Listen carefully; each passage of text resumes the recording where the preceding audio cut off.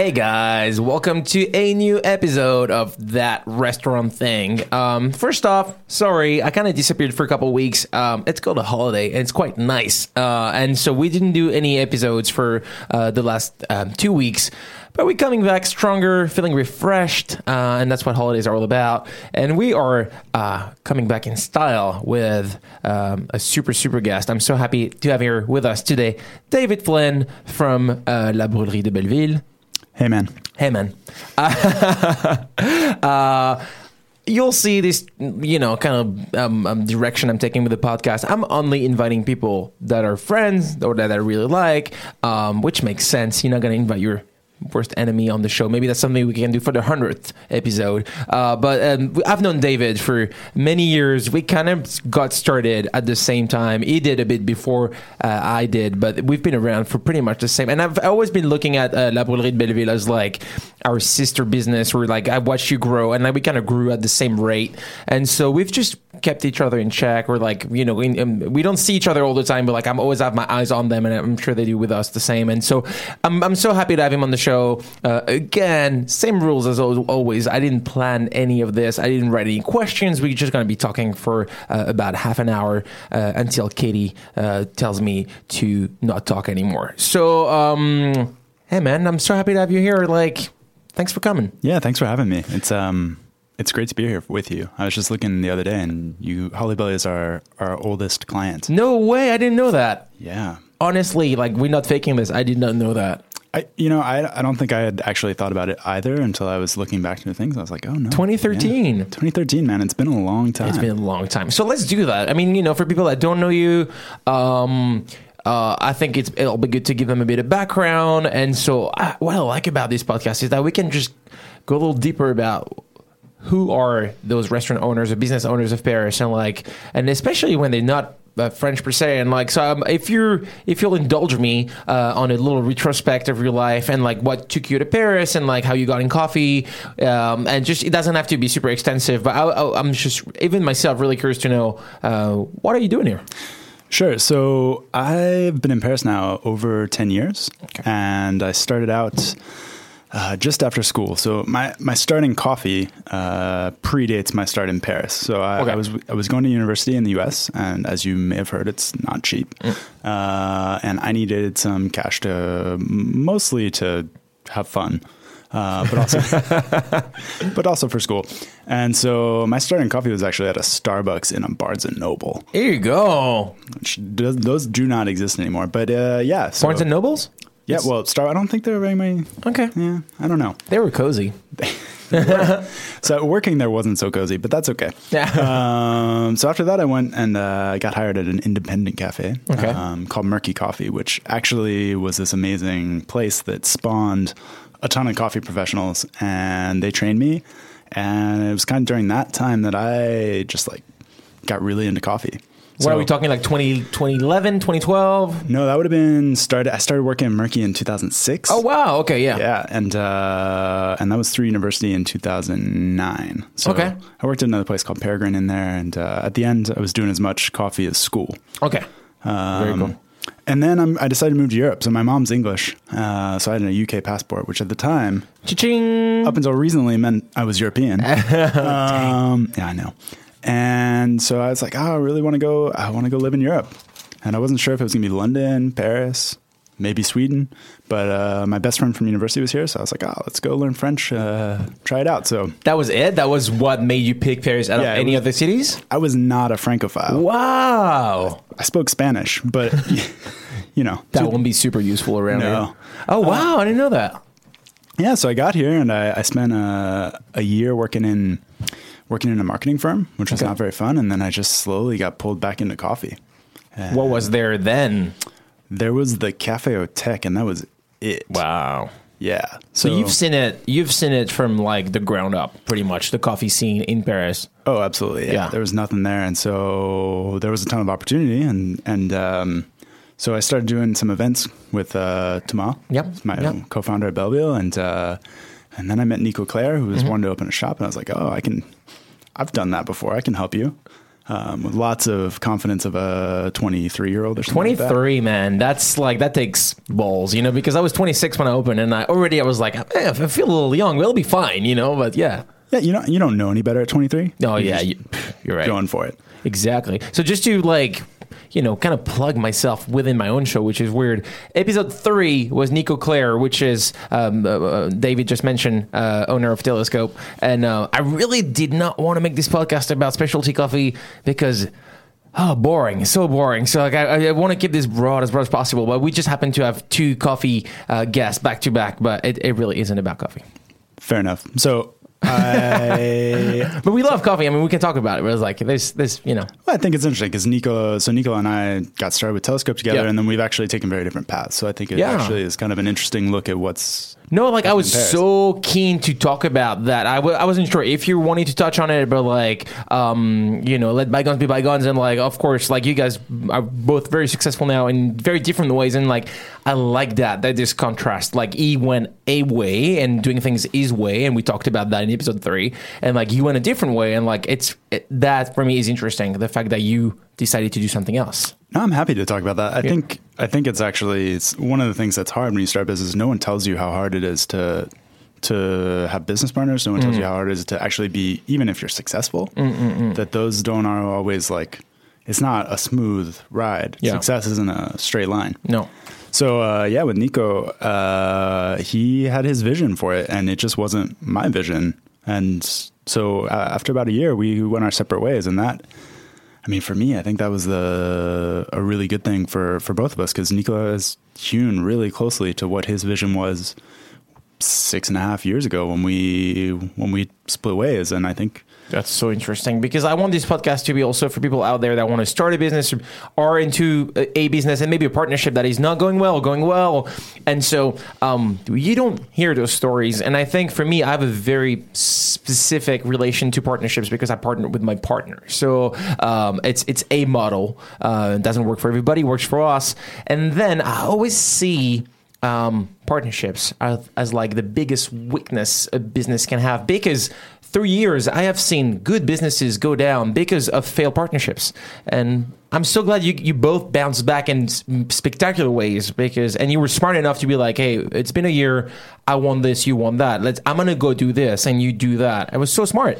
Yeah, it was. I'm really glad that things went like they did, and I should say it was really hard when it was happening. I think for both of us, it was really brutal, and it's now, like a divorce, isn't it? Yeah. Because when you open a business, or at least when I've opened businesses, you put your whole self into it. Oh yeah.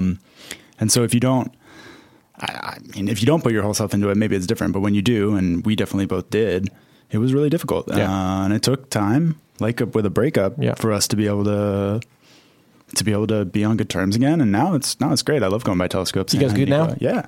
And did it remotely disgust you from opening a business after, let's not call it a breakup, but like after you moved away from Telescope, where you're like, I don't know if I want to do this again, or like what, after that experience, what did you learn from it? What did you take away from that experience? You know, I probably should have taken a second after Telescope to take stock, but I didn't at all. You jumped into the next thing? I jumped straight into Belleville, and I felt like the opportunity was there. I felt like we had like appropriately identified that there was a need with Telescope for a French sort of specialty coffee roaster. And so I just went straight into Belleville.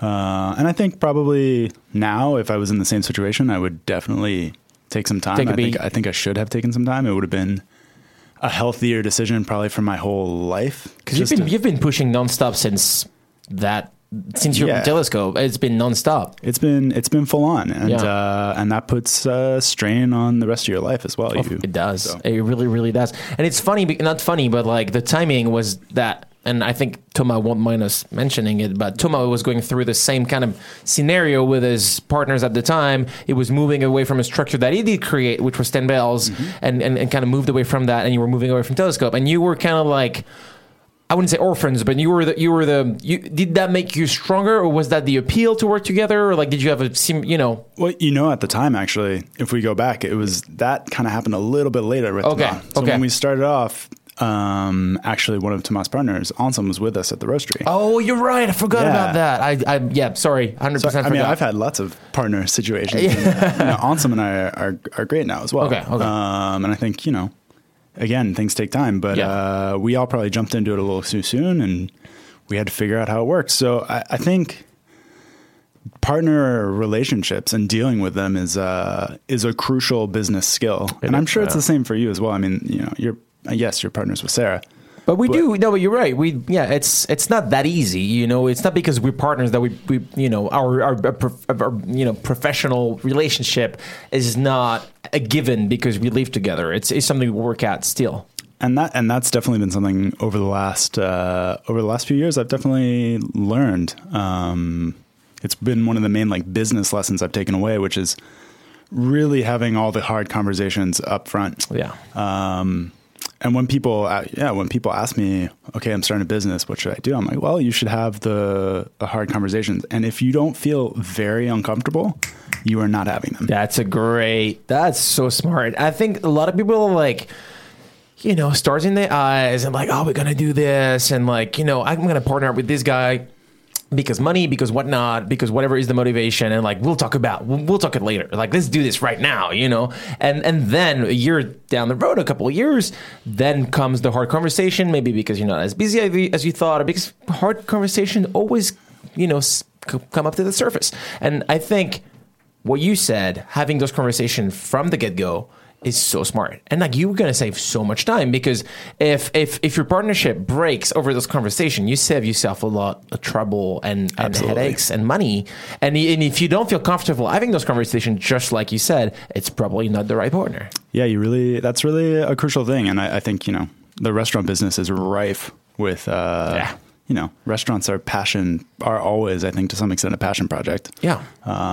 And in those passions, you can easily lose the fact that maybe not on the same page. Exactly. It's not because you're best mates and because like you enjoy the same beer and even have the same vision of what is a great restaurant that you're going to be good partners. Absolutely. And, things change too. Oh, yeah, exactly. Like your business will change, you will change. Of course. And all of that's normal. But having a safe base to talk about things is important. Are you happy in your partnership now? Like, you guys all good? Yeah, we've changed a lot over the years. And definitely today, it's, I'm spending probably the most time out of my three partners. So Tama, and then also we have a third partner, Jeff. Mm-hmm. And it's today, it's mostly me. Okay. Sort of in the day-to-day of the business. And, and we've kind of worked out something that's works for us. Works for everybody. So it's great, but it's been a continual learning experience the whole time, And and isn't that the best thing about this business? I always it's a little corny, but I always say that Holy Bell is the business school that I've never been to. And I think once you stop looking at those challenges as like something that's sad and something that's complicated and like, oh my God, like I have another lettre recommandée, or like I'm being sued, or this shit's happening to me. You can look at it as being like, oh, fuck. Or you can be like, lesson of the day, and like when you start seeing your business as a school, then you shift that angle and you're like, oh, what I'm learning. That's exactly how I think about it. Yeah. I always talk about Bubba as like, I never went to business school, but this has been staff management, growth, partnerships. You learn so much.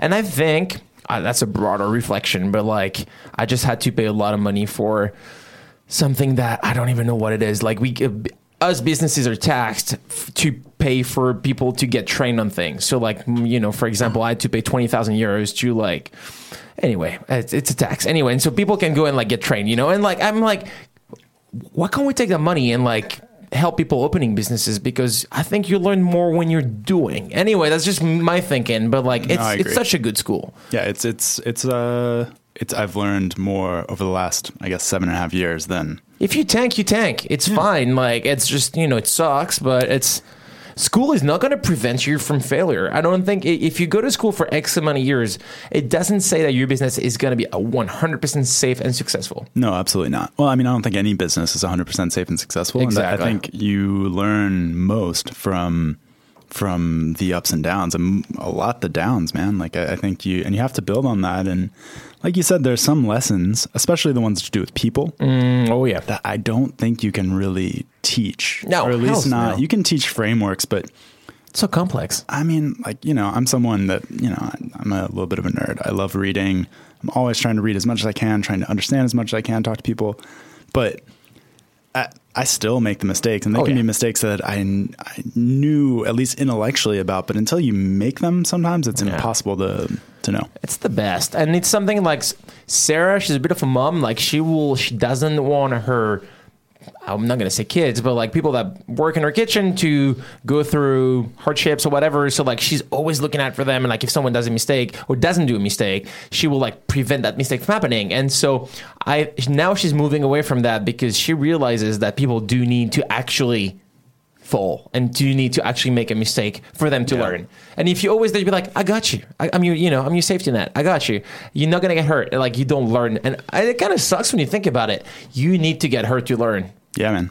It is a must. And people don't like pain, but I think it's part of the equation. You have to have it, and it's I don't think there's any other way to learn. So, no way. I mean, I don't have a kid, but yeah, that's another one. So cool. This is really good stuff. I want to talk to you about growth because you started. I found some old photos the other day going through my drive because I wanted to like tease this episode on social media, and I found a very old photo of the very first iteration of the roastery, and like you guys actually dropping the beans for the first time in the roaster, and like we were kids, and but it wasn't so long ago when you look at it. If you want to touch on growth really quickly, and like you went from just you and Thomas to how many employees now? I don't know. It's been fluctuating a lot. I think we're probably somewhere between around 30 or something like that. It's a fair bit. Yeah. It's a lot. So like, if you have any thoughts or things that you want to, I don't have any real question about it, but like growth is fascinating to me. And I'm just curious to have your 2 cents on it. Yeah. Well, I think growth is something that people don't talk about enough because it's actually really, really difficult. Oh yeah. And when we talked about pain, I think growth is something that's can be really painful. And, we think about growth as this sort of like panacea or something that is obligatorily good, and from a certain financial angle it often is, but it's tough, and you're when you're growing, the way I think about it is you're stretching a lot, and you're stretching yourself obviously, but you're also stretching your team, you're stretching your partnerships, you're stretching everything. And so for me, I think growth is I think it's one of the most difficult things there is out there. It's just as difficult as contraction, I think. No, you're right. I mean, I'm listening to all this and like I see a lot of similarities. We talked about this, I think, with Ed, episode 1. I was talking about this really organic tissue that you're pulling on, and like we were big believers in slow growth because you don't want to tear. You want to stretch without ever tearing. And like what you're saying is the same. Is like you're applying so much pressure on these small foundations of your first business. And now you're like, oh, I'm going to be a little bigger. And everything gets heavy. And you don't want to get to breaking point, No, totally. And I think we've gone through different growth phases too. We had our first growth phase that was really, really organic, but also quite rapid. And that we sort of made it through by just putting our head down and just like going for it. I was listening to the episode you did with Mark, and like, you're up at who knows what hour of the morning, you're gone at who knows what hour of the night, every day of the week. So that's the first phase of growth, and that one's difficult for its own reasons. And then we had, Jeff joined us and we did La Fontaine, and that was another huge phase of growth. And kind of a whole different business from the roastery. Do you mind touching on that really quickly? Would you want me to explain, or go for it? Well, we opened La Fontaine, which is basically this La Fontaine de Belleville, which is a typical Parisian sort of bistro. Yeah. And partly is because we didn't want to do a coffee shop. We had done coffee shops and we really wanted to do something French in the end of the day, and no one had done it. And so we launched this place, but it's open from, 8 in the morning to 10 at night, all the time. Yeah. Menu with food, with wine, with beer, the whole 9 yards. And so it's been great in the sense that we really wanted to prove that you could drink good coffee outside of a coffee shop. Yeah. And you successfully did that. I think it was such, like, I'm going to let you go back on growth, but La Fontaine was such a smart idea. It was like, take this really authentic, beautiful piece of Parisian history and just inject good coffee in it. You know, it was just like, don't strip out too much. I was also there for the construction and stuff. Like, you barely touched the place, but you just injected just good coffee and good ingredients, which is, you know, I mean, so lacking. That's all we want, just a little, you know, better coffee. Yeah. So that was an awesome, that was another labor of love. And, you know, we were in that a ton. You know, Madison, speaking of working with your partner, Madison was running the kitchen and coming up with all the recipes. And so I had to learn how to work with my life partner as well, which was complicated. That's a big one too. Yeah, I bet. We made it out all right. We're still doing good. That's good. And that was the next phase. And then we had our sort of final phase of growth where we took on investors to build out our new roastery, because we were, well, like you said, we were in 50 square meters and it was getting like, it was small, real tight. Yeah. And so we found this space in Paris. We thought we were going to have to leave the city, but we found a space in Paris. We moved in there. And so lucky bastards. So big. It's so beautiful. And so we brought on investors in order to let us make that happen, which has been great as well. But it's different. It adds different sort of things that you have to do every day. And you know, there's growth and how that affects your business. And there's also how people perceive it. Of course. Which perception is huge. Yeah, and I think in France it's a particularly sort of complicated thing. The perception of growth. People see you growing and then they think you just made up money and yeah, totally. Yeah, I mean, we have people who, you know, there's some things going on. People are like, oh, you got bought by Café Richard. Oh, like, what are you talking about? Yeah, like, that's cute though. It is, but you know, it's surprising how many people end up like believing these rumors about you once you start growing. I never heard that one. But isn't that France, though? Not to be cliche, but like we have a very difficult relationship with not success per se, but like growth or money or getting bigger. It's not something that we are necessarily very supportive of. Oh, I totally think it's something, it's got to do with France. I think it's got to do with France. And I think it's also the interaction of like France and social media at the end of the day. Like, cause we're, you know, you're someone who obviously cares a ton about design and how things look and photography. And, you know, you look at everything you put out is beautiful. Thank you. I don't think we do as good a job as you, but we try to make things look good. And I think people see that exterior that you're putting out there and they're just like, oh, well, everything's like, I know what you're saying. So sweet. And it's like, well, yeah, sure. Everything's. Yeah, but that was the result of a lot of work, not necessarily just Café Richard money. It's just us just doing it. Yeah. And just so I'm clear, Café Richard is not an investor in Belleville. Ludicrous. That's ludicrous. Like you would ever. Okay. I'm glad we got that sorted out. I didn't even know that was a thing. But interesting, like I think what we getting out of this is that when you grow, well, then it's kind of like you just become a bit bigger and a bit easier to shoot at, maybe. And yeah, totally. Yeah, and people start making these stories, which I'm just very curious about. What are the stories about us? Maybe KFC is secretly the owner of Holy Billy. Yeah, definitely would make things easier. Oh, that's so interesting, man. One question I have for you, like and a question I wish I asked my other guest, I forgot.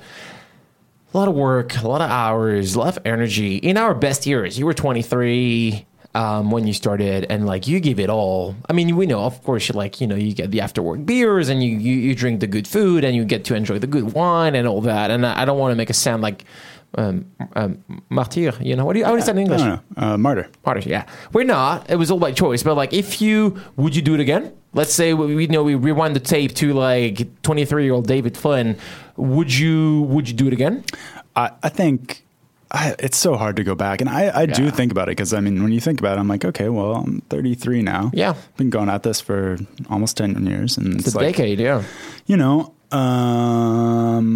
That's a big commitment, and it's I could have done other things with that time. And exactly. That's what I'm saying. Yeah, exactly. And so I definitely think about it. It's something that comes up, but at the same time, I think personally, I'm someone who is just constantly propulsed to do things. Like if every time I go away on vacation, it's horrible. I come back with a new idea for the team. Dude, I'm the same.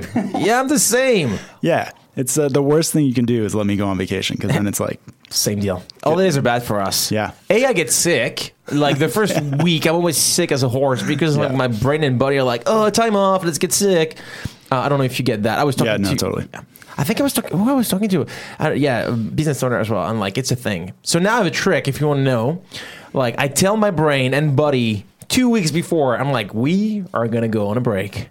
do not fucking get sick on me. And it works. I got, just came idea. Yeah, anyway.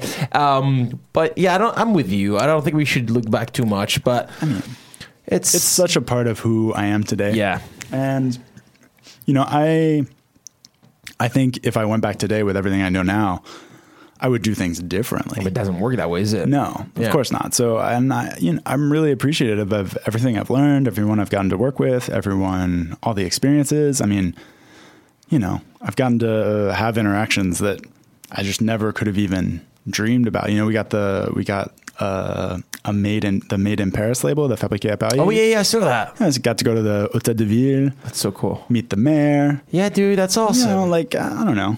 It's no regrets. I'm with you. It's like it's all good. And I was thinking as you were talking, I was like, what would be the point of just going back and like the best part of this, and it's a little dumb to say, but is the journey. And so trying to be like, let's go back to me at 23 and make zero mistakes, that wouldn't be as much fun, in the end. So I think for the people listening, it's like mistakes is definitely part of the process, and success isn't a straight line. Oh, it really isn't. And so I was thinking about Mark as well, and like he was saying that now he's trying to like slow himself down, and he was saying that episode 2, I think it was, Mark was saying, I act like I had 100 episodes. I have 4 episodes, but yeah, Mark was saying like, I try to like just take care of my existing businesses. And he was saying, he just told us that he was going to see a new location, and he said, I had no business looking for locations right now, but it's just the way his brain works. He's always like looking at that new thing, and he's like, I have to stop doing this. There's 100 things I need to fix in the existing businesses. And he was talking about consolidation, and that's the way Sarah and I are looking at it. We're always like, hey, when is like the new Holy Belly? Like, what are you guys doing next? And then Holy Belly, the 19, the new one, is only 1 year old, and we just want, the goal for us now is consolidation as well, make everything tighter. Is that where you're at? That's where we're at. Okay. We went on we don't have time to get into it completely, but we went on a like crazy journey of growth this last little while. I didn't know if we want to talk about that as well. Like I was careful. I don't know if we have time, but we can. We do. All right. Well, so we acquired a client because we had the opportunity, and we acquired a client that was called Cuyer, and we thought we knew it was going to be hard. Yeah, of course. We knew it was going to be really hard because it was taking over how many shops? It was taking over 4 shops. Yeah, that were all unprofitable and had been forever. Sounds great. Yeah, right. So we knew it was a big risk, and it I'll just be straight up. It didn't work out. Like we've ended up closing or selling off the locations. Like we couldn't make it work. We tried really hard. I bet. But yeah, it just didn't work. I mean, we also we acquired it the month the Gilets jaunes protest started. Fucking hell. So timing was timing's a thing, right? Yeah. Oh, it is. It's everything. So timing wasn't right. We probably should have, I don't know. We made a mistake. Yeah. It happens. And so, how much knowledge did you gain through that acquiring a business? That's a huge one. I've learned more over the last year than in probably the 3 years previous. Like you talk about business school. It's been like business school. So all the legal stuff, all the moving parts behind such an acquiring must be crazy. I mean, we went up to 50 staff. We had just like craziness. Then we had to like fire people. That was a whole process, legal, accounting. So yeah, just all over the place. So that we learned a ton of stuff. And so now we're back to a size that's a little more manageable, and we're also the core of the company from the beginning has been the roastery, right? And that's what my goal right now, what I'm doing right now, is really just back to focusing on the roastery and really putting everything in to make that business the best it can be, and to do the best we can for our clients and our producers. And I mean, like, we didn't really talk about motivation, but for me, what keeps me going today more than anything has nothing to do with any sort of like financial gain. It's really about our clients and our producers and the staff. Like that's cool. What gets me up in the morning is like them. You guys, your team. Yeah, that's cool, man. I'm the same. Like, how much money do you need, really? Like, I mean, I'm not a money brain, a money person. I don't want to be dumb about it. Like, I don't want to, I want to make sure I have enough. But like, it's definitely not what is getting me out of bed at all. And like, when you simmer it down, it really goes down to my staff, to the guys, and what we're doing, and the customers, But I don't think you can. I think growing is. I always think growth as something that's going to get in the way of that. Well, it is, but at the same time, one of the things that motivates growth for me and has in the past is like giving opportunities to my team. Yeah, you're right. You're right. Yeah. We've had some awesome people that have been with us for, Mia's been with us for almost 5 years now. Jesus. And it's like, I really want to make sure she has opportunities to grow and so that requires some growth. And, not growing, you get to a point where you're like, well, all the positions are filled. The best you can ever be within the company is a really good manager, and like it does suck. Sometimes you want to offer more or new opportunities, and that's a natural part of the business to at some point be able to say, look, I'm sorry, you're probably gonna have to go elsewhere. But there, for us, there have been ways to say like, look, if we grow, we can make this happen. Yeah. It is a good motivation for growth. Absolutely. Like, take your key people and like move them on to a new project. And I think that's the only and best way to grow is you take your good elements, people that get your company DNA, and you just help them move to the next project. And at the end of the day, we've got, I think, a good brand. We've got a beautiful space. We've got great product. But I mean, the company is the people in it. 200% culture. I always go back to culture. And you're American. You know that. But company culture is not really French. I think it's more an American conception. It is, and it's been interesting. We hire a lot of French people, and it's been interesting seeing how that's like played out over time. Isn't it everything though? If your culture is healthy and good. It's like a starter when you make bread or whatever. It's like if it's good, then it's going to grow. It's going to be healthy. Or invest in your culture, guys. Like whoever's listening to this, that's the advice I would give myself.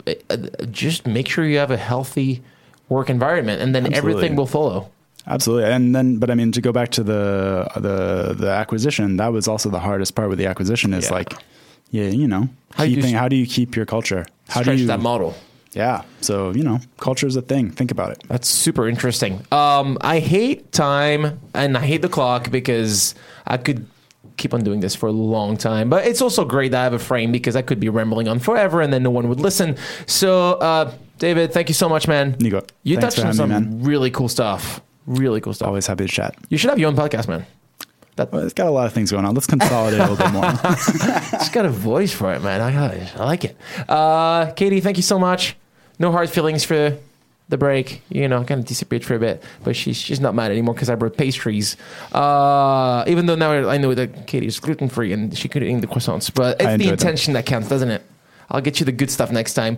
Thank you for listening, guys. I have no idea who the next guest is going to be. We'll get you someone good. If you like the show, maybe a 5 stars. I'm not really one to beg, but I think these things make a difference. Thanks for listening. Go back to the other episodes if you want more, and there's definitely more coming.